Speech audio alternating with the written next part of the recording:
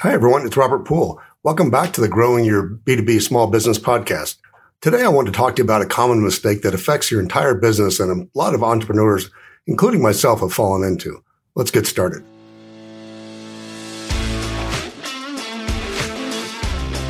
Do you have a small B2B business? Are you frustrated with the lack of resources to grow in B2B? So where do we go to learn how to grow our B2B small business? Should we focus on traditional offline methods, online techniques, or both? How do we bring in more clients and revenue and yet keep our sanity? I'm Robert Poole. Join me as I share 2 decades of B2B growth experience, learn new techniques, and combine both offline and online growth strategies to grow my own business. If you're listening to this podcast, you're part of an elite group of achievers who aren't willing to settle for just a 9-to-5 job. Welcome to the tribe and welcome home. Okay, everyone, I hope you're having an awesome day today.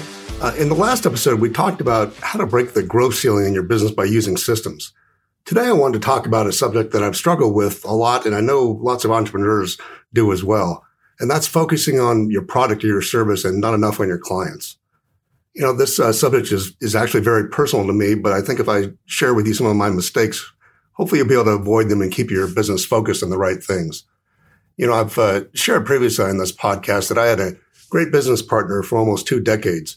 He was completely the opposite personality of me, but that actually helped our business by having 2 personalities that complemented each other. As we were in the beginning stage of building our company, we kind of divided roles in the company. He took sales and client service, and I took IT operations and everything else. And due to this separation of duties, over the years, I had very little interaction with the clients and mostly worked with our callers and employees internally. And I'm embarrassed to say that for many years, I often focused on our internal employees and operations with the clients being a second thought. My business partner, Kelly, by his nature and his job responsibilities, was much more interested in the clients and their needs than I was. He would come to me with ideas about how to serve our clients better, and I immediately looked for all the problems internally that would be created by implementing the idea, instead of focusing on how to accommodate the clients. You know, it's easy to sit back and, if your product or service is not working for clients or customers, to blame the customer. And, I don't know if you've ever thought this, but it was pretty common for me to think, well, what's the matter with this client? Why do they not get how great our program is, and so on? And because I was kind of the stronger-willed person of the 2 of us, this philosophy of mine that we should focus on building a great service and not actually what the client actually wanted, this kind of permeated our whole organization, including our client service people. You can imagine with that kind of attitude how our employees felt about our clients and our service, etc. Kelly was the one on the phone trying to talk clients off the ledge that my attitude had set up. Our attrition among clients was also much higher than it should have been. And in retrospect, I believe it because of this attitude and focus on the service and not the needs of the client at the time. What turned my attitude in our company around was a book I read while on vacation.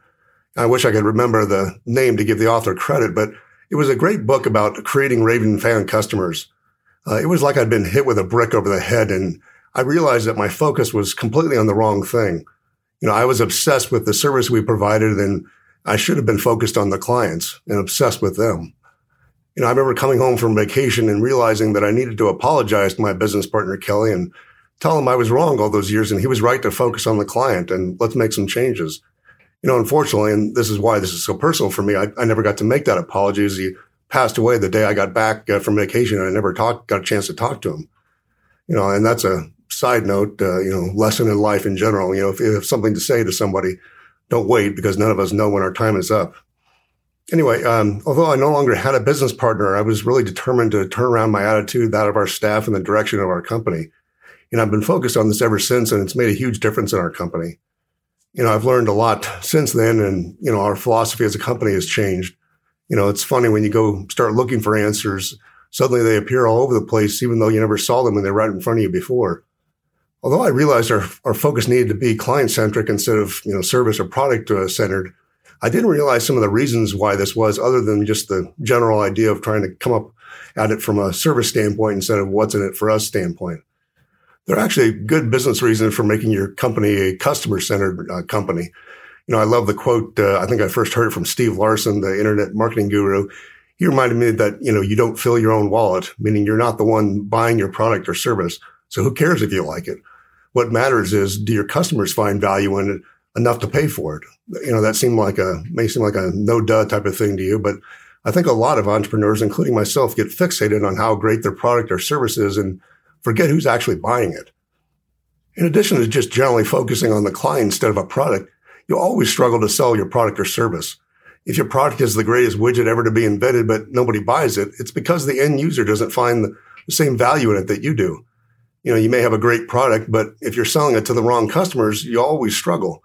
If your customers don't see the value you do, it'll fail, guaranteed. You also have to be solving a great problem and have a great solution. But if you're selling to the wrong customers, people who are not your dream customers, it's doomed from the start, as you have to convince people to buy a solution for a problem that they don't have. The other thing that could happen is if you have potential customers, your dream clients, so to speak, and you present a solution to a problem that they know they have, and that means they still don't buy, that means one thing: your product doesn't actually solve their problem, period. So you have to go back and look at your product or service. At this point, you either have a choice of creating a different solution that your dream clients are looking for, or you need to find different customers that actually do need what you have. I've been guilty of this, over and over in my sales career, and you see this all the time in sales. It's, salespeople who are trying to shove a product down someone's throat that doesn't actually have a need for that product or service. And that's where the whole bad reputation of salespeople comes from. If you're communicating with your dream customers and focused on them, and you provide them with a solution to a problem that they've told you they need, sales becomes a breeze. And it's only about building some minimal trust at that point. At that point, all they need is just assurance that your solution actually works. Besides making your product or service easier to sell by focusing on the client first, you're going to create raving fans that will refer their friends and everyone they come into contact with. Everyone in business wishes they had 100% just referral business as a source for new business. And, some do, but most of us aren't even close to 100%. When you start focusing on genuinely doing your best to serve clients instead of selling them something so you can make money, it comes through and your clients will love you for it.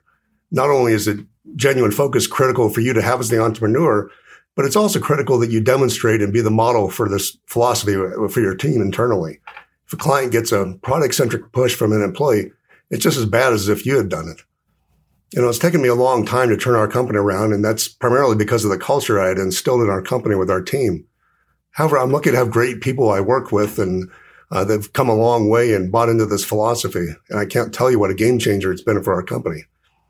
In my mind, business is really pretty simple. You decide who you want as your customer, you find out what their most frustrating problems are, then deliver a great solution to their problem with integrity and focus on them as the customer and not the solution yourself. I wish I could talk to my 20-year-old self and school him on this philosophy. But whether you've been in business for decades like myself or you're just starting out in your business, I'd highly encourage you to follow this model, as it'll save you a ton of heartache, disappointment, and frustration, while at the same time making you more money, and you'll affect more people's lives for the better. Thanks for listening today. In the next episode, we're going to talk about how to bring the right people onto your team and minimize the pain of finding good talent. Talk to you then. Have an awesome day. Thanks for listening today. I hope you learned something you can implement right away. I know your time is valuable, and it's really an honor to serve you. Please subscribe and rate the show on iTunes and give me your honest feedback and what future subjects would help you out the most. Now, I've also put together a short ebook on some of the top lessons I've learned in 20 years in a B2B business. You can download a free copy at growyourb2bcompany.com. That's growyourb2bcompany.com.